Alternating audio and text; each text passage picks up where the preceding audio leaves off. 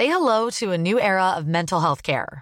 Cerebral is here to help you achieve your mental wellness goals with professional therapy and medication management support. 100% online. You'll experience the all-new Cerebral Way, an innovative approach to mental wellness designed around you. You'll get a personalized treatment plan from a therapist, prescriber, or both in a safe and judgment-free space. Your Cerebral therapist or prescriber will outline a customized plan with clear milestones along the way, so you can get to feeling your best. With Cerebral, you're not alone in your mental health journey. We're here to empower you to live a fulfilling life. So take that first step towards a brighter future and sign up today at Cerebral.com/podcast and use code ACAST to get 15% off your first month. Offer only valid on monthly plans. Other exclusions may apply. Offer ends July 31st, 2024. See site for details. Botox Cosmetic, out of botulinum toxin A, FDA approved for over 20 years. So, talk to your specialist to see if Botox Cosmetic is right for you. For full prescribing information, including boxed warning, visit BotoxCosmetic.com or call 877-351-0300. Remember to ask for Botox Cosmetic by name. To see for yourself and learn more, visit BotoxCosmetic.com. That's BotoxCosmetic.com. The Opinion Line. Cork's 96 FM. Chris, good morning. Good morning, PJ. Thanks for taking my call. My pleasure. What are the concerns here? Obviously, the units are overcrowded. Another warning issued this week. If we had to deal with a number of cases in quick succession in Cork, what would be the problems? Well, I suppose, first of all, I should say that this is a similar threat to all the other viral epidemics that came in or were said to be coming in our direction over the last 20 years, from Ebola to SARS to MERS to avian and so forth. So the difficulty is that every emergency department in Ireland, and in fact, listening to the news from London, every emergency department in the UK is now bursting routinely, not 24/7, but very often bursting. So the key message from the public health people about coronavirus is this new American idea of social distance, which means basically keeping your distance from other people as far as possible. In other words, keeping a metre or two from most people. Now, from other people. Obviously, the hygiene measures are terribly important. So, washing your hands with warm soap, warm water and soap, using alcohol wipes, and using a tissue to catch any sneezes or coughs that you might have. But of course, the social distance is said at the moment to be the key way in which they hope to delay the spread of the disease, because, as you know, there is as yet no prospect of a vaccine for about 12 to 18 months, and there's no virus treatment. I mean, we have viral treatments like Tamiflu and so forth that have been recommended for other viral infections, but we have no effective antiviral just yet. And do we know whether any of the existing medications of viruses have any effect against this? Well, no, not reliably. And I know that some obscure antiviral agents, for example, ones that are used in HIV treatment, have been and are being rapidly tested, but as yet none of them have been through safety trials. So we are at the moment without a recommended antiviral or vaccine. So in a sense, we're back to the really, really old-fashioned ideas of quarantine. Now, quarantine, as we know, it would have been very familiar to our parents' and grandparents' generation, because quarantine comes from the idea of 40 days, and obviously, famously in the Bible, Jesus went into the desert for 40 days and 40 nights, and that's where that came from. And it began in Venice in the Middle Ages, when Venice was terrified of getting plague. So people were kept in ships and out in the islands away from the main city for 40 days. And that seemed to be useful, and it was a model that was copied all around the world. More recently, quarantine tends to mean, specific incubation periods. So obviously, at the moment, we're saying 14 days for this. So we're saying that the risky time to be around someone who may be transmitting the virus is about 14 days between, say, the onset of risk, a trip to China or Italy, and when they're fine and well after 14 days. So the two concepts that are emerging at the moment are, inverted commas, quarantine of about 14 days and this idea of social distance. So this so-called self-isolation, meaning people are being asked they're being asked to take responsibility for not spreading or catching the virus themselves, which it's a relatively new concept as far as I can see. In the olden days, you might have a priest at the pulpit, but now you have public health people saying, please take some responsibility for this and stay at home and keep away from others. There's a principle called decanting, Chris. What's that, and can we do it? Well, decanting is the idea of carefully and systematically, but at the same time urgently emptying a full emergency department in the event of a major incident or an infectious disease threat. Now, we did it famously, very effectively at the time of the tragic airplane crash at Cork Airport. Oh, yeah. And what happened was that we managed to empty the entire department in CUH, and we set up to receive casualties, and we decanted the patients who were already in the A&E department at CUH upstairs to the wards or down to the Mercy, which of course in turn was bursting, but that's another story. So decanting means emptying the facility to accommodate incoming. And at the same time, you're also saying, well, we may need to establish field tents at the scene, for example, of a hotel or a school, or even out with the emergency department in and around the hospital campus. We're understaffed. You're on record many times as having said that. Our emergency medicine system is understaffed. Could we deal with an outbreak, Chris, if we had to?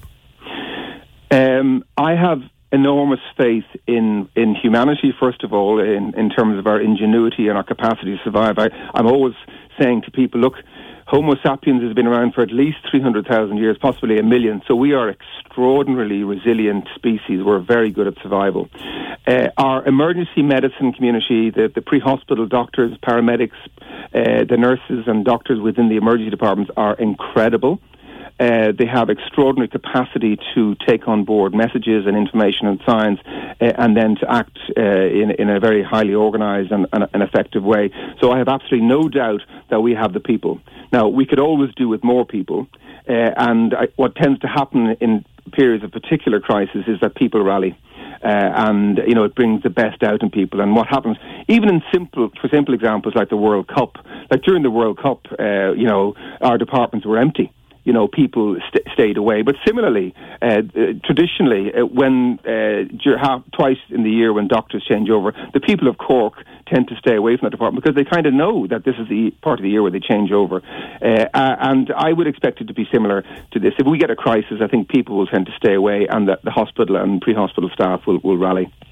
Chris, the Chief Medical Officer, Dr. Holohan, and the Minister for Health last night said that in their view, this Ireland-Italy rugby match should be called off. The RFU seem to doubt that would be necessary. Speaking as a doctor and an expert in public health, Chris, should this match be called off? Yeah, and former honorary medical officer to Cork on under-12s. I forgot that bit. Yeah, that was my highlight. But the thing is, PJ, it's always possible to have a think about these things. Now, from my own point of view, I think it probably would have been nice for the ministerial team to ring the IRFU before the decision was made public so that they weren't caught completely off guard. And therefore, their response may in turn have been a bit impulsive and not considered as well as it might have been. So I think it illustrates that frictionless communication is absolutely crucial in dealing with incidents like this or threats. But there is the old idea of the precautionary principle that you do before the threat is at the gates. You do what you can to see it off. So there's no doubt that the decision to cancel the match is the first decision that has to be considered.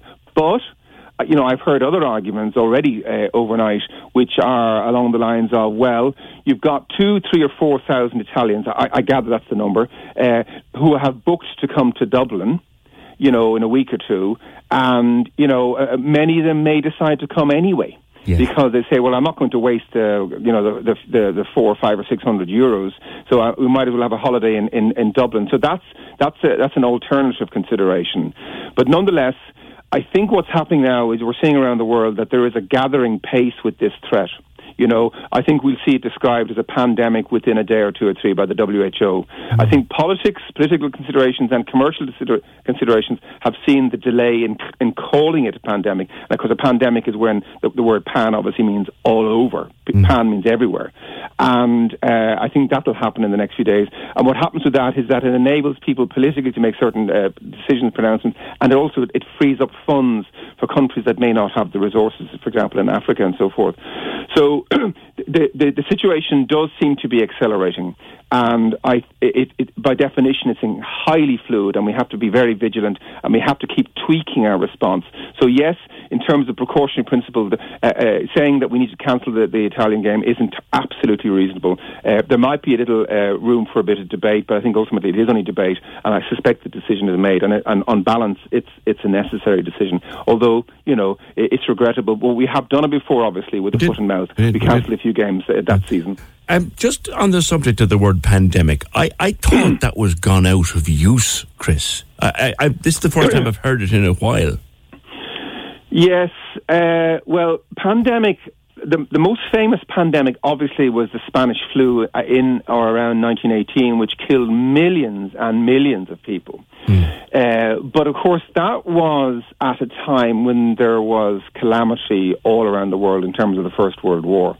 Nations were on their knees. There was desperate poverty and hunger, and people's immune systems collectively were weakened, and people were living cheek by jowl in terrible housing and all the rest of towns that had been bombed and razed to the ground. So it was a particular time, and I think nowadays a similar pandemic, and this may well be what it is. A pandemic is an infectious disease which travels or potentially travels all around the globe. So I think we're on the cusp of a pandemic, and I think we will manage it much better because of science, because of medical knowledge, and because of things like antivirals and the vaccination. And they are saying that they think the vaccine will be ready for the next season, because we may have this for a couple of years yet. But again, we have to keep everything in perspective. Yes. This year in China alone, 9 million people will die. And that's the number that die every year. So 9 million people die in China every year, as opposed to the 2,000 who've died as a result of COVID-19. Yes. Every year in Ireland, between 250 and 1,000 people die of flu in Ireland every year, depending on how bad the species, the version is that year. So we really must keep things in perspective. The mortality from this COVID-19 is about 2%, 2.5%, and the mortality seems to be affecting mainly people who are very, very frail, the elderly, and people who have weak immune systems. And it seems from what we know at the moment that very young people, young children and young healthy adults are the ones who experience the most mildest version of this, which is just like an ordinary head cold, which comes and goes. And I suppose the final message, PJ, would be that the three things we're looking for in terms of recognition or red flags are cough, shortness of breath and fever. I don't know whether you saw the Iranian deputy health minister on TV the other night swabbing his brow. I did. That's a classic, almost involuntary sign of a fever. The sweat coming out on the on the forehead, beads of sweat, and the handkerchief coming out, and is slightly addled. That's a classic sign at a distance of a fever. So the basic thing is keep an eye out for cough, shortness of breath and fever. And if you have this, look, first of all, to look after yourself, because I'll tell you something, PJ, the other potential blessing in all of this is that we may advance a little bit further along the lines of self-care, and we really need to cultivate the idea of self-care at a time when the health systems all over the English-speaking world are really, really struggling. So self-care, for the most part, 90% of these cases will be managed perfectly well by a bed rest, staying at home and staying away from other people, washing the hands, using alcohol wipes, and using bleach liberally around surfaces, and simple things like Panadol, Kleenex, Lemsip, lots of fluid, and stick to the bed. All right, good advice. Thanks very much, Dr. Chris Luke, consultant in emergency medicine and lecturer at UCC in public health. Cork's 96 FM. Join us today during the Jeep Celebration event. Right now, get 20% below MSRP for an average of $15,178 under MSRP on the purchase of a 2023 Jeep Grand Cherokee Overland 4xE or Summit 4xE. Not compatible with lease offers or with any other consumer incentive offers. $15,178 average based on 20% below average MSRP from all 2023 Grand Cherokee Overland 4xE and Summit 4xE models in dealer stock. Residency restrictions apply. Take retail delivery from dealer stock by 4/1. Jeep is a registered trademark. Shopify helps you sell at every stage of your business. Like that, let's put it online and see what happens stage. And the site is live. That we opened a store and need a fast checkout stage. Thanks. You're all set. That count it up and ship it around the globe stage. This one's going to Thailand. And that, wait, did we just hit 1 million orders stage? Whatever your stage, businesses that grow with Shopify. Sign up for your $1 a month trial at shopify.com/listen.